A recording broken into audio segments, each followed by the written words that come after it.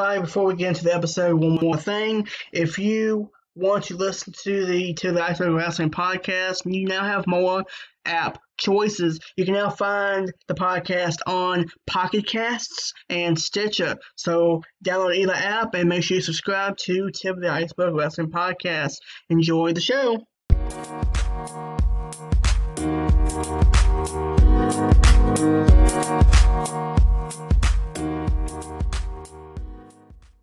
Welcome back to the Tip of the Iceberg Wrestling podcast, where wrestling meets reality. This is going to be my recap and review of the 2019 Royal Rumble pay-per-view. Let's get this started. So the first match, I watched the pre-show, most of it. I missed most of the first match, which I'm fine. But apparently, the first match I saw was towards the end of it, actually, was Chad Gable and Bobby Roode versus Scott Dawson and Razor for the Raw Tag Team Championships. Apparently, the Authors of Pain and the Revival both won some match that happened. I missed that. And they were a makeshift team. This is a pretty good match from what I saw, but Roode and Gable retained. This match was okay from what I saw. Next match, and also these reviews I try to do pretty quick. I want to take up a lot of your time or make these videos super long, so I try to do that for you all. But the next match is for the U.S. title, Shinsuke Nakamura versus champion Rusev. This match was just weird. The televised match on Christmas was very, very good. This match was not that great. The finish was weird because Shinsuke was going to take off the top turnbuckle cover to expose it, and Lana got on the apron, took both her shoes off, and just pointed at Shinsuke with her shoe. That's it. She didn't throw it or nothing. She took them both off and just pointed at him. The finish came when Shinsuke was in Lana's face. Rusev went to hit Shinsuke. Shinsuke ducked. Rusev hit Lana, injuring her ankle, quote-unquote injuring. So that'll play into the women's Rumble later. So Shinsuke hit a Kinshasa to the back of the head and is now your two-time U.S. champion. This is kind of sad how they're treating this title. They're treating it like the Raw Women's title towards the end of 2017, where Charlotte and Sasha Banks were flip-flopping with it and just changing it a lot. So that sucks to see. Hope they start treating this title with prestige again soon. So that was that. Now, the match of the night was the main event of the pre-show. It was for the Cruiserweight Championship. It was champion Buddy Murphy versus Akira Tozawa versus Hideo Itami versus Kalisto. This match was incredible.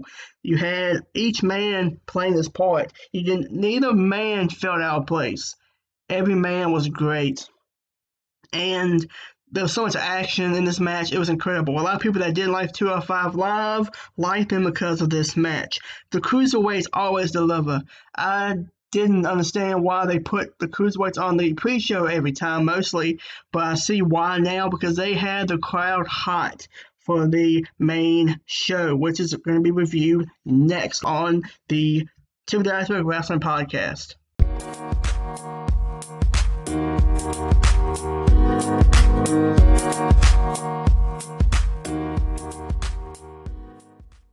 Welcome back to the Tip of the Iceberg Wrestling Podcast. This will be going on with the main card for the Royal Rumble. The main card opened up with Asuka, the champion, versus Becky Lynch, the man, for the SmackDown Women's Championship. This match was good and intense, but it was not as fire as the pre-show Cruiserweight match. So the fans kind of died out on this match. They were cheering Becky like crazy still, but they weren't as hot as they were for the pre-show Cruiserweight match, which is kind of crazy to say.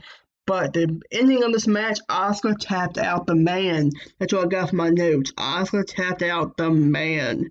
Couldn't believe it. And Asuka is going on to the next pay-per-view, which is Elimination Chamber as Women's Champion. Whether they do something with that, I don't know. But she is going into WrestleMania season as champion. That's cool. That was a good match. Again, the man tapped out to the count of mutilation. The finish was very shocking to me. I didn't think they'd have a tap out. We all figured in the Xbox party. We do Xbox Live parties during pay-per-views and takeovers.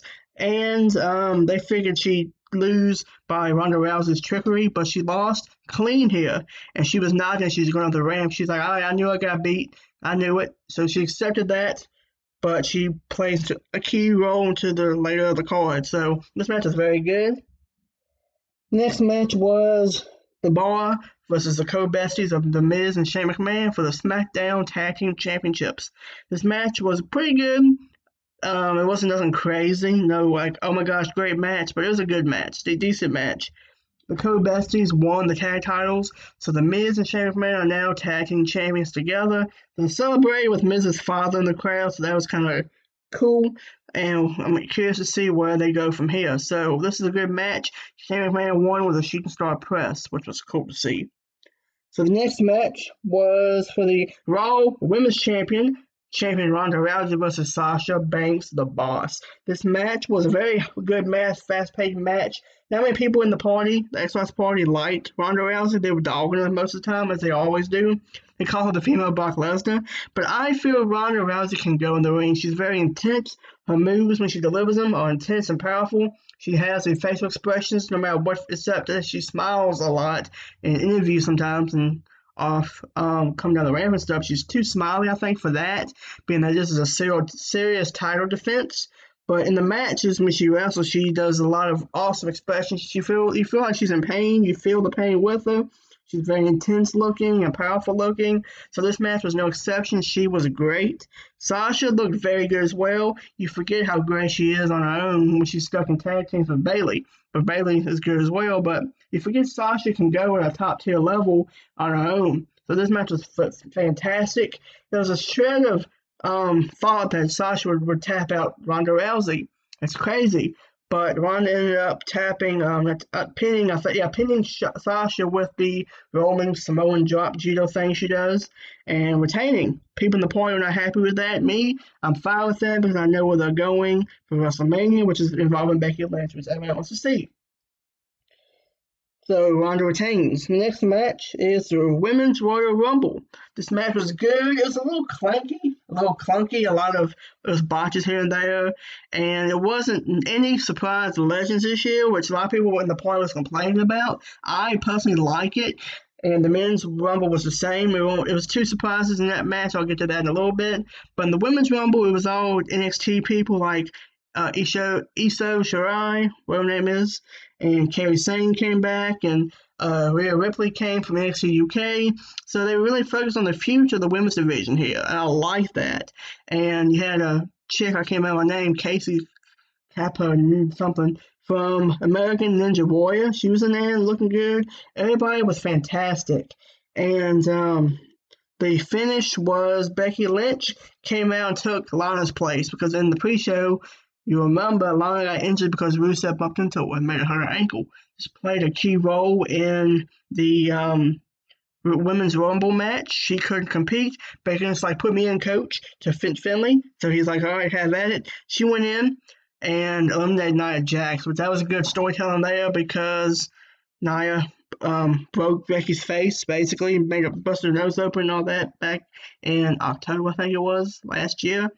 So Becky got retribution from that, but Nia, she's like, no, you thought, and she pushed Becky off of the steps or whatever she was on, or she attacked her and hurt her ankle, which was kind of climactic, I think, because of Lana. Becky, they was like, she can't compete. They were about to raise Charlotte Flair's hand, and Becky slid in the ring like, no, I'm going to compete, and Becky ended up winning the Rumble. So Becky's going on to WrestleMania to face Ronda Rousey, well, I was assuming. She has not made her decision yet, but that's what it should be. If it's not, that's going to be such crazy booking. So prepare for Becky and Ronda in some capacity at Mania. Overall, the women's Rumble match was good. It was good action. Like I said, some botches here and there, some clunky moments. But I was very impressed with Lacey Evans. She debuted number 1. And was a good show, and she did good. Her and Charlotte look a lot alike. That's what we all noticed in the parties. They looked a lot alike. But the Rumble match for the women's was good. Last year was better, but the ending paid off. Becky, the man, is still looking strong, despite tapping out Asuka earlier. So the next match is going to be AJ Styles versus Daniel Bryan for the WWE Championship for SmackDown's brand. This match was good, but we've seen these two fight for so long. The feud's good and fresh, and Daniel Bryan is the best heel in WWE, being this Captain Planet, people call him. Corey Graves calls him Captain Planet. And this match was good, and it was back and forth. Bryan took some wicked bumps, and being with his concussion history, this scared me a lot. I don't want to see him get injured again and retire. So he took some sick bumps. I'm assuming he's good to go, but because he gets that testing done after every match. So I'm hoping he's good, but he's taking some sick bumps. And I think he's grabbing his head intentionally to make us feel like we're like, oh gosh, is he okay? That's something that he's playing off of, I think. But Bryan ended up retaining with the help of Eric Rowan, or just Rowan of the Wyatt family, Bludgeon Brothers, wherever he's from. He came out in flannel. He was jacked. That dude's been working out. He's good to go again. He ended up picking up AJ Styles when the referee was knocked out and did grabbed his face choke slam, which people are calling weak looking. I thought it was cool looking. It could have been a little more thorough to it, but it got down the win. So it's going to be like a Wyatt family reunion type of thing with Eric Rowan, Daniel Bryan, maybe Luke Harper. But my prediction for this is I think Luke Harper's going to return as face and end up challenging Daniel Bryan for the title at Elimination Chamber. That's my prediction going forward.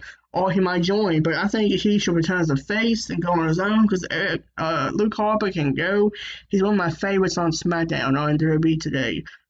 So I'm going to go with the prediction Luke Harper's going to face Daniel Bryan for the title at one of the upcoming 2 pay-per-views. You got Elimination Chamber coming up in 3 weeks, and then I think Fastlane. So I think Luke Harper's going to be the next contender for the title. So we'll see, but that's my prediction. So Daniel Bryan retains at the Rumble. Good match. It was nothing spectacular, though, because we've seen them 2 fight twice now, but Daniel did take some wicked bumps, like a reverse DT on the outside that AJ does, so that was wicked looking, but yeah, Daniel Bryan retains. Next match is the match that people are hating now. Brock Lesnar versus Finn Balor for the Universal Championship. And I'm saying this now, the Demon should never, ever, ever come back.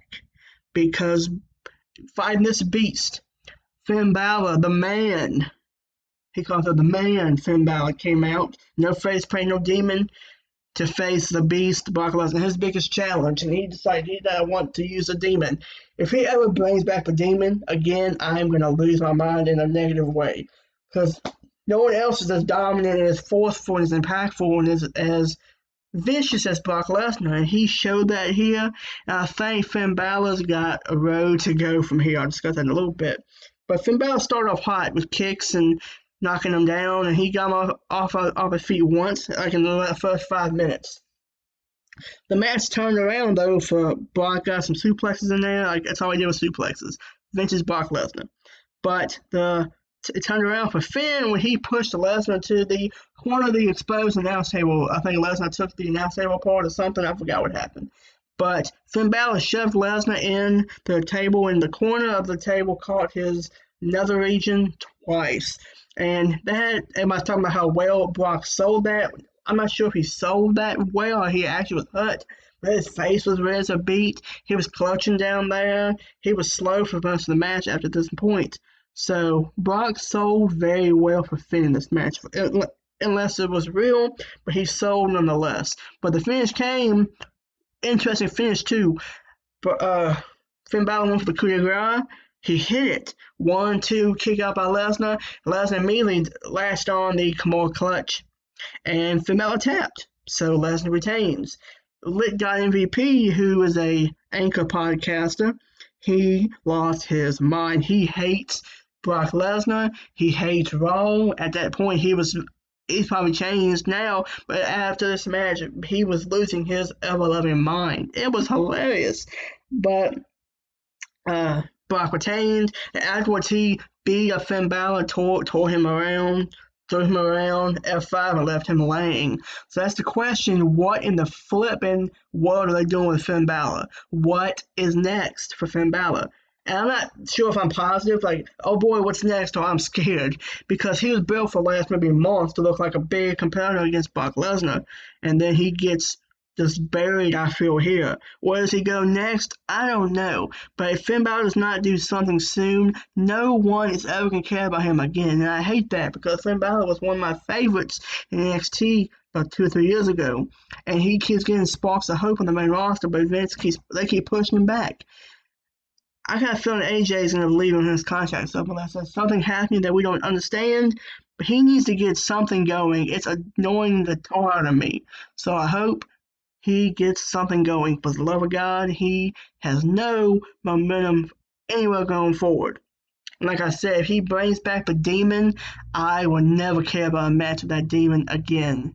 Unless he brings it out against a rematch to Lesnar, maybe they rematch or something, I don't know. If he brings it out then yes, that's redemption. But if he doesn't, I never want to see that face paint again.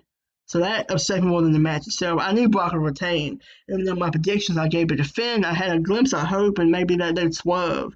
But Finn Balor has lost my care at the moment. So hopefully they'll do something with this man before it's too late. So the next match is going to be the make sure I get everything before I keep going. I don't want to miss nothing. Okay, the next match is the Men's Royal Rumble. Best match of the main card, I feel. Well, best Rumble out of the two Rumbles, I'd say that. But you had Elias #1 and Jeff Jarrett, JEFF, JARRETT, came back, returned, had a little bit of a gut, but looked in great shape. And Elias turned heel, quote unquote, on Jeff Jarrett. They were going to sing together, and he beat him with his guitar and just tore him up and threw him out. And so Elias is a heel, question mark. Then Elias ends up at mid-match, about towards the end of the match, he ends up siding with the baby faces to take on the heel, the only heel of the match, Shinsuke Nakamura. And also, as far as surprise returns go, you had Kurt Angle come out. And I'm sad for Kurt Angle, man. He has lost it, his go. He's lost his wrestling drive, I feel. Because someone made the joke in the party that he can't turn his neck, he has to turn his whole body to move. And that's hilarious because it's true, sadly. But he's lost all his what he had years ago because he's getting older. He's almost 50, I think. His neck's hanging on by a thread because of his injuries, broken freaking neck and all that. But in this match, he did some good looking Germans, but that was it. So he got eliminated by, I think, Drew McIntyre or Elias, I can't remember who. But yeah, Johnny Gargano from NXT come in as a babyface. He helped Elias and the other quote-unquote babyfaces with Shinsuke at that moment. But I don't know what they're doing with Elias, and I don't like it. His babyface turn last year was cool. It was random as crap, but it was cool. He had a cool little feud with Baron Corbin, kind of, sort of. He was fun in the mic. He's one of the best in the mic now. I don't know what they're doing with him going forward, but I hope he does not be a Big Show and flip-flop, be face and heel, face and heel. Keep him one or the other for at least a good longevity of time. So Elias is something. And the match is very good. He has some good spots. Mustafa Ali eliminates Samoa Joe, which we knew about, so that feud to keep going. You had Rey Mysterio and Andrade going at it. I made that a point. It's rumored that they're going to be a tag team in the upcoming future. Andrade's going to turn face and all that. And I think they teased it here kind of subtly because they both had the same colors on.